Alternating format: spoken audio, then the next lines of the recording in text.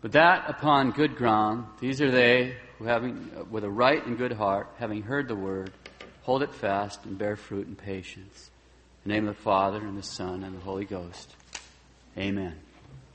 So we've been looking at marriage. Seeing that marriage is a contract that results in a relationship. We saw that the marriage contract is very specific, that a man and a woman give and accept a perpetual and exclusive right for acts which are of themselves suitable for the generation of children. We've seen that God attaches a consequence to making this contract. If the man and the woman validly make the contract, then the two become more closely related to each other than a father is to his own son, or that a brother is to his sister. And that relationship is made directly by God. This relationship is perpetual. That means it lasts till death. It's exclusive, which means that only that man and only that woman are involved and no one else. And it's limited, which means that the couple only has the right for acts which are themselves suitable for the generation of children. By entering into marriage, God gives each spouse rights, which means that the other spouse has a corresponding duty to accept a reasonable request. Last year we reviewed this. We saw that it's a serious duty. We saw that it's owed in justice to the other spouse, and it must be paid generously, or it's not being paid at all. We've seen that precisely because it's a serious duty, to refuse to pay the debt without a serious reason is a mortal sin against justice, and it's also a mortal sin against charity. Now let's briefly remind ourselves of exactly what the purpose of marriage is. God created marriage for two specific purposes. The primary purpose of marriage is the procreation and education of children. That's the primary purpose of marriage, the procreation and education of children. There are two aspects to the secondary purpose of marriage. It's mutual help and a remedy. Take a quick look at each.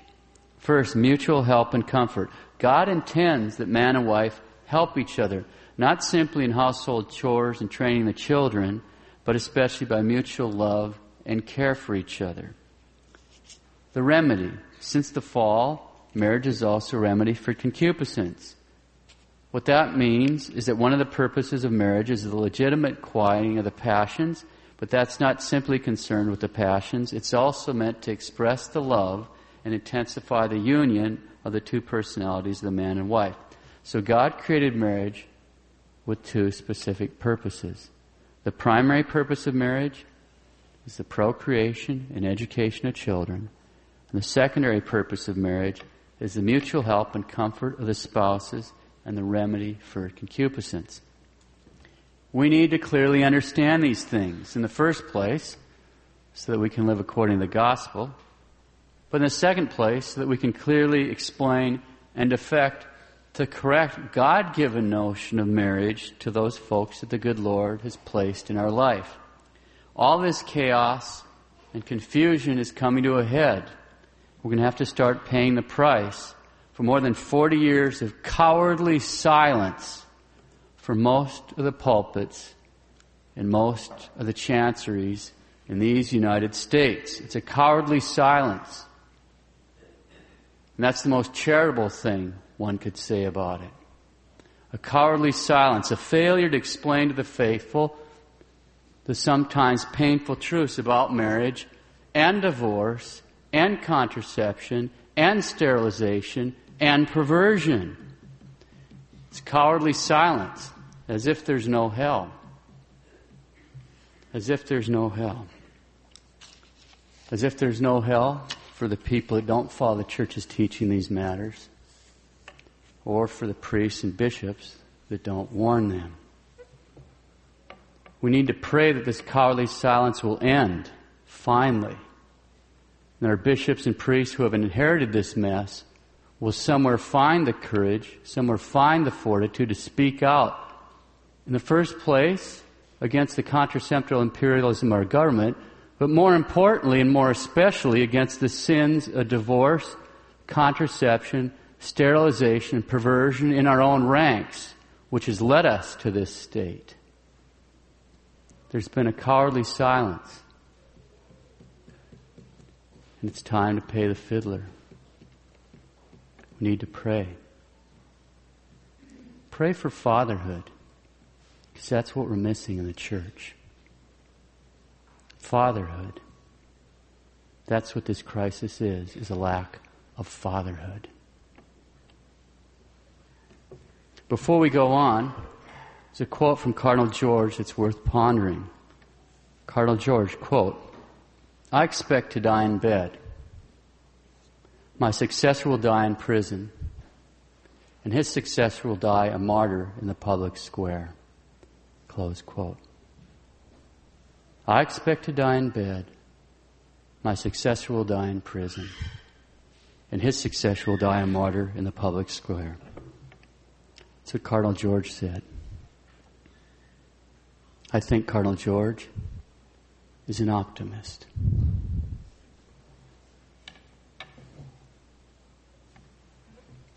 We looked at contraception last time. Today we're going to consider a distorted notion, sometimes associated with a practice which is properly called periodic continence. Practice which involves periodically abstaining from marital rights. This practice, periodic continence, is popularly known as NFP, or natural family planning.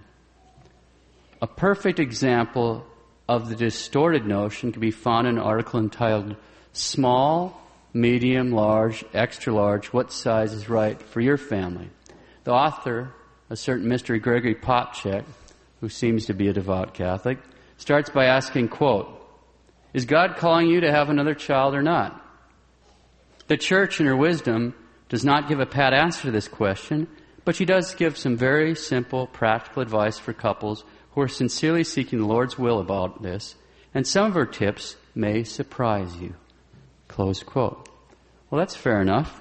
Now consider the tip we find in the article. Quote, "The best way to actively discern this question," that's the question about having another child, "the best way to actively discern this question on an ongoing basis is to practice NFP." Close quote. So what's he saying here? He's saying that if a couple is wondering whether God wants them to have another child, the best church-approved method to answer this question is to practice periodic continence, or NFP. Well, he warned us that some of his tips might surprise us, and that one should surprise us a lot, because it's completely wrong. It's wrong. Let's see why.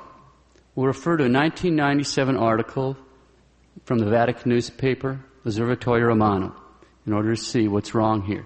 The article's title will give us a clue. Quote, "Serious motives justify couples' use of periodic continence." Close quote. Serious motives justify couples' use of periodic continence. The article cites Pope Pius XII, Pope Paul VI, and Blessed John Paul II. Because his answers are so detailed, we'll rely largely on the explanation of the Venerable Pius XII.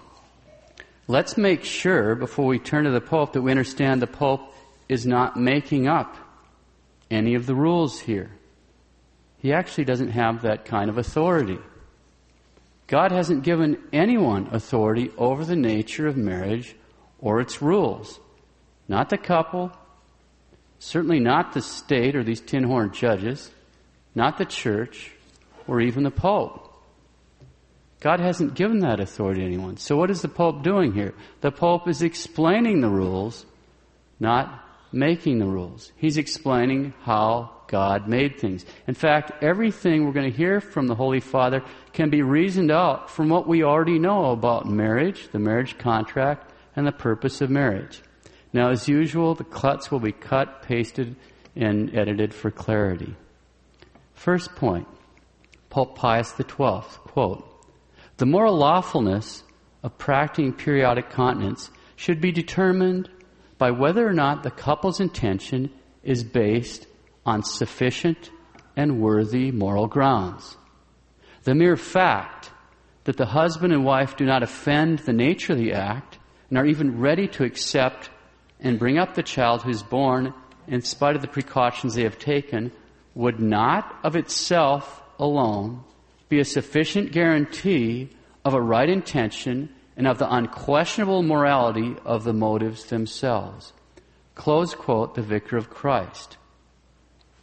The mere fact that the husband and wife do not offend the nature of the act and are even ready to accept and bring up the child who is born in spite of the precautions they have taken would not of itself alone be a sufficient guarantee of a right intention and of the unquestionable morality of the motives themselves. So the first point is that there must be sufficient and worthy reasons to practice periodic continence, NFP. We're going to get to those reasons in a moment. But before we do, in the second point, the Pope is going to explain why this is true. Second point. Okay, now the Pope explains why there must be sufficient and worthy reasons. Notice that the Pope's explanation is based on the marriage contract, which confers rights upon the couple, and also on the primary purpose of marriage, which is a corresponding duty of the couple. Pius XII, quote, "The marriage contract, which gives the spouses the right to satisfy the inclinations of nature, established them in the married state. The married couple who use that state by carrying out its specific act have the duty imposed by both nature and God of providing for the conservation of the human race. The existence of the individual and the society, the people and the state, and even the church herself depends upon fruitful marriages.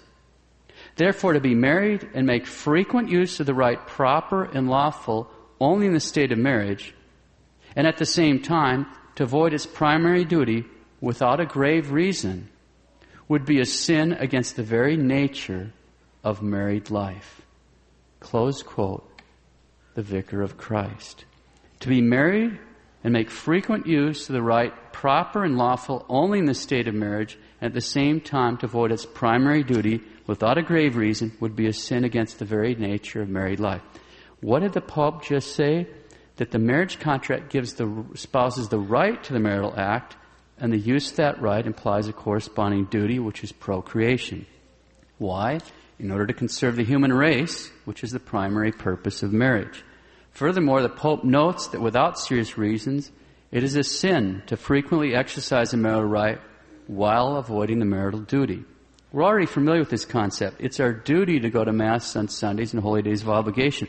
Without serious reasons, if we miss Mass on those days, we sin.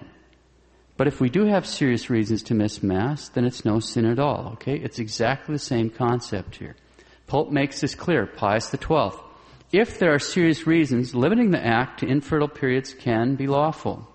If, however, in the light of a reasonable and fair judgment, there are no such serious reasons, then the habitual intention to avoid pregnancy, while at the same time, as far as possible, continuing to fully satisfy sensual desires, can only arise from a false appreciation of life and from reasons that have nothing to do with true standards of moral conduct. Close quote, the Vicar of Christ. So when serious reasons are present, periodic continence, or NFP, is lawful.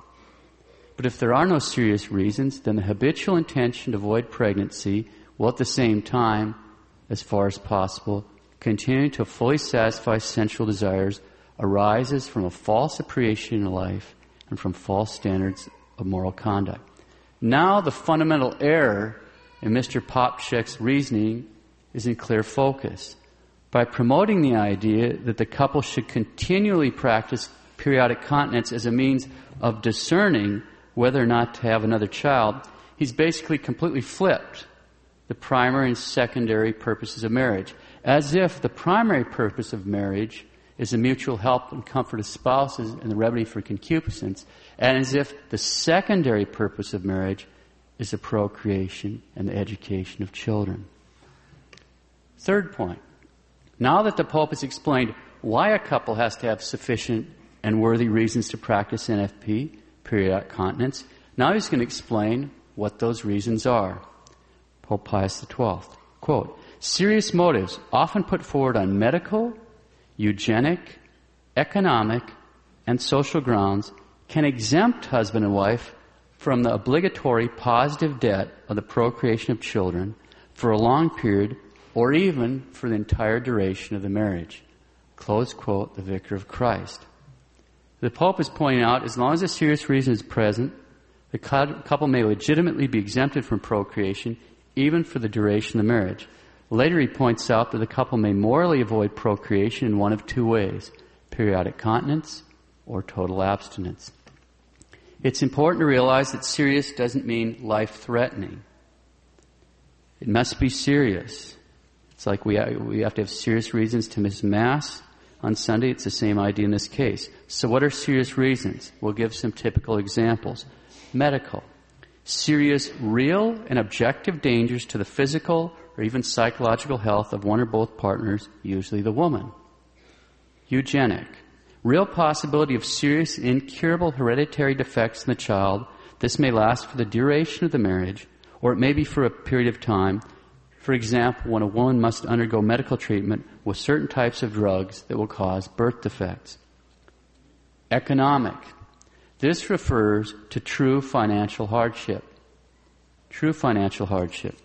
In such a profoundly materialistic society as ours, this one requires brutal honesty before God. All too often in our culture, we see the trappings of life placed ahead of life itself. Social grounds. This would include problems in the social order, like the tyrannical Chinese one-child policy, or natural disasters like floods, fires, wars, and so forth. So there may be serious medical, eugenic, economic, or social reasons to practice periodic continence. Now, besides a serious reason, there are a few additional conditions which also must be present in order to lawfully practice periodic continence, NFP. These are really easy to understand since they flow from the marriage debt and they're rooted in the marriage contract and the purpose of marriage. First, the agreement to practice periodic continence must be truly mutual and freely agreed upon by both spouses. And although agreement must be made by both spouses together, it can be terminated by either one alone. Although the agreement must be made by most spouses together, it may be terminated by either one alone. As the Pope states, quote, "This is because the right deriving from the marriage contract is a constant right, uninterrupted and not intermittent, of each of the partners in respect of the other." Close quote. We've already seen this when we talked about the marriage debt. Second, there must be a reasonable assurance this practice will not lead either of the spouses into sin. The more probable the danger of serious sin, the more serious the reason must be for practicing periodic continence. So in order for periodic continence, NFP to be legitimate, it must be mutually and freely agreed to by both spouses with the provision that either spouse can cancel it any time by making a reasonable request to honor the debt. And there must be a reasonable assurance this practice will not result in serious sin for either of the spouses. Let's review. We've seen if there are serious reasons, a couple may legitimately practice periodic continence, NFP. We've seen these serious reasons include serious and objective medical conditions with the parent, the real likelihood of serious birth defects in the child, true conditions of financial burden, disturbances in the social order like war, famine. We've seen that this practice must be mutually and freely agreed to by both spouses with the provision that either spouse can cancel it any time with a reasonable request. And we've seen there must be reasonable assurance this practice will not result in serious sin for either of the spouses. Now it's easy to see that the idea that NFP should be constantly used without serious reasons is actually an abuse. Are we saying then that NFP is comparable with the evils of contraception? No, because direct contraception and direct sterilization are intrinsically evil. And this is not. They're intrinsically evil, which means they are never permitted. Direct contraception, direct sterilization either of those can never be permitted under any circumstances whatever. But this can be, okay? All right, if it's not intrinsically evil then, are we saying that the pop check error is trivial? No, we're not. Not at all. Let's be clear. If we don't follow God's rules, NFP can lead to the loss of souls. Not just in hell. What do you mean, Father? The loss of souls and not just in hell? Well, that's a good question. Let's just pick a big family number, say the number 10. Imagine a situation where we have someone whose father is the son of a 10th child. Their mother is the daughter of a 10th child, and they're the child of a 10th child. So dad's the son of a 10th child, the mom's the daughter of a 10th child, he's the son of a 10th child. With that kind of combination, if any of his immediate ancestors had continually practiced NFP, it's safe to say he wouldn't have come into existence. His soul would have been lost in the sense it would have never come to be. It's pretty easy to see that. But I think everybody here would agree that if we asked that person, he'd be the first one to tell us that he was very thankful to exist. That he was thankful that his ancestors, at least, were generous in doing their duty before God, and he was thankful to have a shot at heaven. I think everybody would agree with that. We can ask him, "Hey, Father, are you thankful you exist? Hey, Father, are you thankful that your ancestors were generous in doing their duty before God? Hey, Father, are you thankful that you at least have a shot at heaven?" See, I'm the son of a 10th child. Until this summer, I thought my mom was the daughter of a 10th child. Turns out she's a daughter of an 11th child. My dad's the son of a 10th child. He's the grandson of a 19th child. So to answer the question, yes, I'm very thankful to be here. I'm mighty thankful to be here. See, this stuff isn't just theoretical. Guys like Popchak can write articles. But there's a face on these people. I'm not descended from rich, powerful people that lived in big mansions.